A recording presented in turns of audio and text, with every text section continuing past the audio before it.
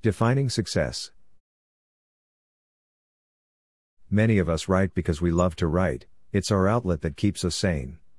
Publishing is a byproduct that becomes our businesses to pay for our writing habits.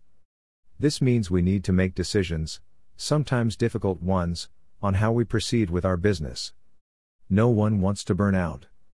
In order to figure out our pace, first we need to define what success means for us. This is personal, breaking even, becoming solvent by paying off debt, or going full-time. It's going to look different for every individual. You need a strategy that works for you. There are plenty of books available on strategy, but even before you look at them you need to sit down and ask yourself, what do I want?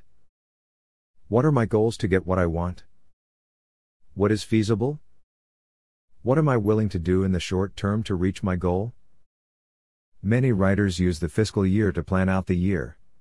While this can be useful, setting yourself up to work in your own natural cycles within that is extremely beneficial. From there, breaking down goals into trackable metrics can help you gauge your growth. Newsletter open rates and social media can be great ways to measure progression. Celebrate the little successes that lead to bigger success. Whether you want to keep your day job or become a full-time author is entirely up to you. Writing part-time doesn't make you any less successful than someone who is full-time. Find your own definition of success, put it front and center each day. And strive to hit that mark every single day. P54